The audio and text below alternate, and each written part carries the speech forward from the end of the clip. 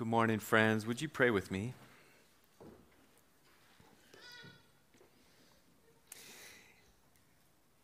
Heavenly Father, this is the day that you have made. We rejoice in it, Lord. We've come into these doors, some of us with heavy hearts, some of us filled with the songs of the birds that we heard at 5 this morning. And Lord, some of us come in tired, some of us come in ready for the day, ready to celebrate this Memorial Day weekend. Lord, wherever we're at, we pray that your Holy Spirit would minister to us as we read your word and as we grow to understand Jesus more and more. Would you help? It's only by your grace that we can grow in our faith and our love for you and our love for each other. So do this for the sake of your glory. We pray it in Jesus' name. Amen. Friends, you can open your Bibles to the book of Ruth, where you can just listen as we read together. And today, just for the fun of it, we may not do this every week, but I'm going to ask you to stand for the reading of God's Word. Ruth, chapter 1, starting in verse 1. In the days when the judges ruled, there was a famine in the land, and a man of Bethlehem in Judah went to sojourn in the country of Moab, he and his wife and his 2 sons. The name of the man was Elimelech, and the name of his wife Naomi. And the names of his 2 sons were Mahlon and Chilion. They were Ephrathites from Bethlehem in Judah. They went into the country of Moab and remained there. But Elimelech, the husband of Naomi, died, and she was left with her 2 sons. These took Moabite wives. The name of the one was Orpah, and the name of the other Ruth. They lived there about 10 years, and both Mahlon and Chilion died, so that the woman was left without her 2 sons and her husband. Then she arose with her daughters-in-law to return from the country of Moab, for she had heard in the fields of Moab that the Lord had visited his people and given them food. So she set out from the place where she was with her 2 daughters-in-law, and they went on the way to return to the land of Judah. But Naomi said to her 2 daughters-in-law, "Go, return each of you to her mother's house. May the Lord deal kindly with you as you have dealt with the dead and with me. The Lord grant that you may find rest, each of you, in the house of her husband." Then she kissed them, and they lifted up their voices and wept. And they said to her, "No, we will return with you to your people." But Naomi said, "Turn back, my daughters. Why will you go with me? Have I yet sons in my womb, that they may become your husbands? Turn back, my daughters. Go your way, for I am too old to have a husband. If I should say I have hope, even if I should have a husband this night and should bear sons, would you therefore wait till they were grown? Would you therefore refrain from marrying? No, my daughters, for it is exceedingly bitter to me, for your sake, that the hand of the Lord has gone out against me." Then they lifted up their voices and wept again. And Orpah kissed her mother-in-law, but Ruth clung to her. And she said, "See, your sister-in-law has gone back to her people and to her gods. Return after your sister-in-law." But Ruth said, "Do not urge me to leave you or to return from following you. For where you go, I will go, and where you lodge, I will lodge. Your people shall be my people, and your God my God. Where you die, I will die, and there will I be buried. May the Lord do so to me, and more also, if anything but death parts me from you." And when Naomi saw that she was determined to go with her, she said no more. So the 2 of them went on until they came to Bethlehem. And when they came to Bethlehem, the whole town was stirred because of them. And the women said, "Is this Naomi?" She said to them, "Do not call me Naomi, call me Mara, for the Almighty has dealt very bitterly with me. I went away full, and the Lord has brought me back empty. Why call me Naomi when the Lord has testified against me, and the Almighty has brought calamity upon me?" So Naomi returned, and Ruth the Moabite, her daughter-in-law, with her, who returned from the country of Moab, and they came to Bethlehem at the beginning of the barley harvest. This is the word of the Lord. You may be seated.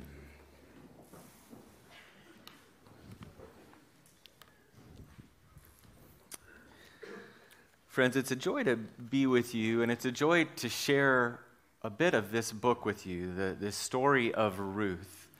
It's been called many, many years ago by the German philosopher Johann von Goethe as the most beautiful short story in the world. And I tend to agree. It's my favorite book in the Bible, right up there with John and Romans and about 20 others, but it's one of my favorites. But here's where we're going to go today. We're going to be focusing particularly on Ruth and Naomi this morning, and we're going to see this ordinary story of these two women and this farmer, Boaz, later in the story.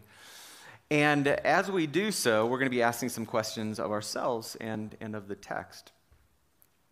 But most of the rest of the Old Testament, if we look outside of the book of Ruth, we'll see stories comprised of very powerful people, kings and patriarchs, prophets, very important people in the story of God's redemption, his mission to redeem his creation. But sandwiched in between these very powerful people, these prophets, kings, and patriarchs, is this little book of Ruth. It's short, just 4 chapters, and it contains these really obscure characters who seem terribly ordinary. So what in the world is the story about a couple of widows and a farmer doing amidst all of these other famous stories that we read throughout the Old Testament? How could this be a part of God's mission? Those are a couple of the questions I want us to address this morning. So first, how are we to read the story? How are we to understand the story of Ruth, a Moabite widow and a journey to Bethlehem with her mother-in-law? Well, I want us to think of it this way. It's one little part of God's story and his commitment to come to a broken world that he created, that we have messed up, and that he has committed himself in his grace and mercy to redeem and restore and save a people to make all things new. It's God's mission that ultimately finds its fulfillment in Jesus Christ. So the story is about the mission of God, to save people. Now, part of being a Christian is witnessing to the good news of what Jesus has done. And as we think about joining God's mission and sharing our faith and having a burden for the lost, which I hope we do, we always have to remember that salvation ultimately is from the Lord. He's the one who saves. His burden is for the lost of this world, and his mission is to come and save. The mission of God is the background for this story of Ruth and gives us our theological setting. All right, what about the historical setting? Well, Ruth is an historical book and comes right after, in sequence, after the book of Judges, and that's the time in which this story is set. So the time of the Judges, and you all, I think, have been going through Samuel, 1st and 2nd Samuel, maybe the last few months or so. And so you think about the story of the Exodus, the people are led to the Promised Land eventually, and it's that waiting period of sorts before kings were instituted, before David and Solomon. And it was at a time of constant rebellion of the people of Israel against God. The last verse of the book of the Judges gives us the historical context. In those days, there was no king in Israel. Everyone did as he or she saw fit. Or another translation of that, everyone did what was right in their own eyes. And so that's the setting, the historical setting of when Ruth, the story takes place. Now, and so as we think about, okay, this time of the Judges, if you've ever read this book of the Judges, you'll find it horrific. It's like a scary movie. It's awful in so many ways. It's been described by one very astute scholar as Israel being continually flushed down the toilet. If you have ever seen the television program Breaking Bad, that's really just a riff on the book of Judges, according to the creator of the show. The Israelites rebelled against God by serving the gods of other nations, small g gods of other nations. They ignored God's law. There was gross idolatry and wickedness, and God judges the people of Israel again and again. And then they cry out to God, and he delivers them again and again. That's the landscape. And that's the landscape of the time of the story of Ruth. And so one of the things, when I started to read this book, it was just like this incredibly ordinary story, this really small story in this grand scope of the historical narrative of Scripture.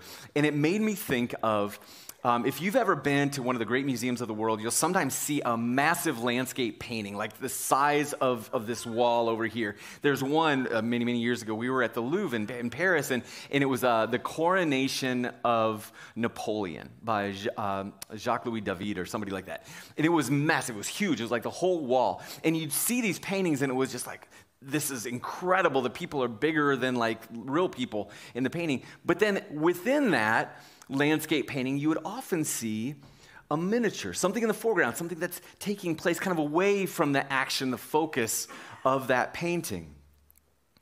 And it's a miniature within that massive landscape. And that miniature is the story of Ruth. It's this portrait of God's faithfulness during this time of decadence and decay. The great things of that age, and I think of this age maybe, are oftentimes very ordinary.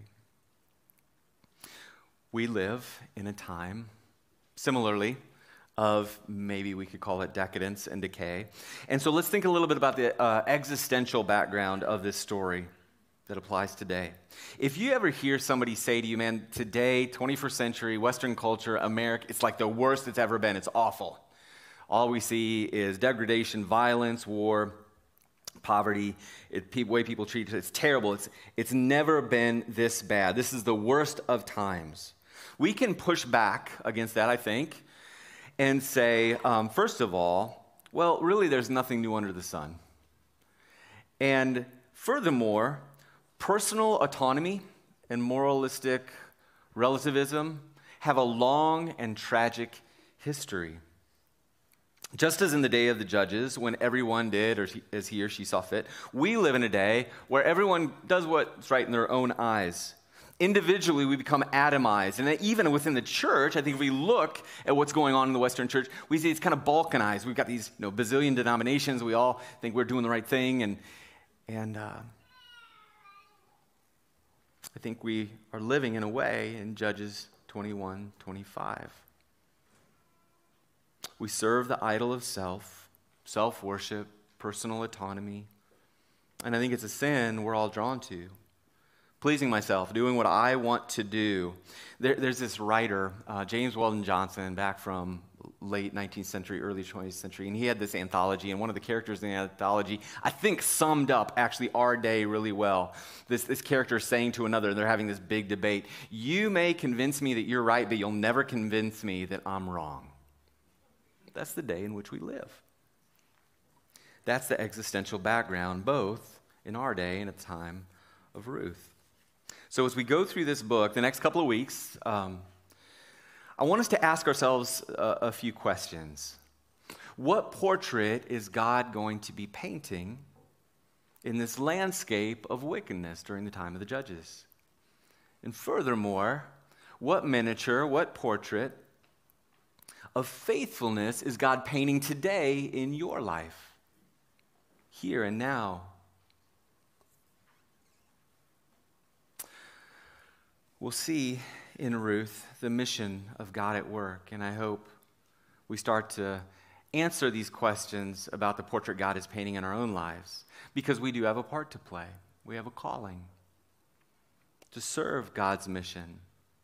It's the same calling as Abraham and Israel and all those who have believed throughout the ages, to be a blessing, to be a fragrance of life in God and declare the good news of God's grace, ultimately in Jesus. So let's get to the story. That was a really long introduction, and I promise that it's like that, we're about halfway through, so hang with me, all right? All right, this story. Once upon a time, there was this guy, Elimelech. And names mean a lot in this story, and we're going to see that throughout. But Elimelech's name means God is king, and he and his wife, Naomi, her name means pleasant. They have two sons, Mahlon and Chilion, and they leave Bethlehem because there's a famine in the land. Now, Bethlehem, that name means land of bread. So Elimelech and his family leave the land of bread because there's no bread in the land of bread. And there's this irony that we're going to see throughout the story. And they travel east to the other side of the Dead Sea to find a life there. Now, this famine that was happening in Israel, we see this throughout the book of the Judges, where God judges his people and there's war. The people of Israel are dominated by the Midianites or the Moabites, and it was oftentimes the Midianites who attacked them by this war of attrition. They would stone their fields, and then it would ruin their crops, and then there would be famine. So it could have been that. We don't know for sure. But in any case, there's this famine, and Elimelech decides to leave. Now, here's what's interesting. Elimelech, if he were a faithful Jew, he would have stayed in Israel and cried out to God for mercy, but instead, he flees to Moab. So we don't have a particularly good picture of Elimelech at this point. And here's why I say that, point that out, and it's incredibly important to think about. Only in Israel, only in the promised land is there salvation. It's only there that you're going to find salvation. We think sometimes now as mission of, well, you go out, right? Centrifugal force. You go out to the nations. In the Old Testament, it was like, no, drawing people, the surrounding nations, like a magnet, for them to say, who is this God that you worship? Why do you live this way? Drawing people to Israel. So it's in the land, it's among the Israelites that there's salvation. And so Elimelech, he decides instead to leave the land of promise. Now, another interesting thing about Elimelech, he gives his sons Canaanite names. So again, not a great picture. Even though his name means God is king, not a great picture of Elimelech. And he proves to be faithless by departing the land of salvation. Now, why would Elimelech flee, particularly when Moab is not the promised land of God's presence and grace, but is instead a pagan land where the small g god Chemosh is worshipped? This god Chemosh, he was a fertility god, and it was a god to whom children were sacrificed. We read about in 1st and 2nd Kings, and ritual prostitution was practiced. And again, I want to just direct us, like, yeah, it's 3,000 years ago. It's weird. People believe crazy things back then. It's different today. Is it, though? I wonder. Is there a correlation to today? Well, I think our lack of restraint on sexual liberty is pervasive. Sexual immorality is the liturgy of our self-worship. All right, well, yeah, so we worship that God. But sacrificing children, we don't do that. I don't know, in the last 6 years, there have been about 1.2 million abortions a year. It goes back many, many years. So yeah, I think there's some commonality then and now. All right, but back to Elimelech, it gets worse. The family moves to Moab, and the men die. Now, this was essentially a death sentence for the women because Naomi and her 2 daughters-in-law, now they have no property that they own. In that culture, ancient culture, women didn't own anything. They had no protection under the law. That's why throughout Scripture, God describes himself as the defender of widows and orphans. And that was true many hundreds of years ago, then, there, and in many parts of the world today. So Naomi, Ruth, Orpah, they're destitute, and they're easy prey for men of ill intent. So Naomi makes the decision to return home. And we get from that decision the sense that Naomi is a believer, a faithful follower of God. She puts her hope in God, that in Israel there's going to be somebody who's going to see us and follow God's commands to take care of us. So let's go. There's going to be hope there. God is her only hope. And it's from God's people that she seeks mercy. But we notice in verses 13 and 20 that Naomi, whose name means pleasant, says, no, I've got a new name. It's bitter. I resonate with Naomi. She, like myself, maybe many of us, when things go badly, we can become pretty embittered towards God. And yet God is so merciful. He puts up with such complaints. We're even called to complain to God. Throughout the Psalms, we see it. God, what are you doing? Why are you downcast over my soul? God, why are you hiding your face from me? Why don't I see you? We're called, like David did, to cry out to the Lord. And like Naomi and like David, God, why is this happening to me? And God in his grace, he doesn't rebuke. And we see this throughout the Psalms, that there's this complaining and maybe bitterness, but it's always followed with hope. It's like on the verge of despair, but there's hope. God, I'll hope in you. We see this in Naomi. We're going to see this throughout the course of the story. Naomi is bitter, but there's hope. She's going to go to the place of hope. So Naomi and the women set out, but along the way, Naomi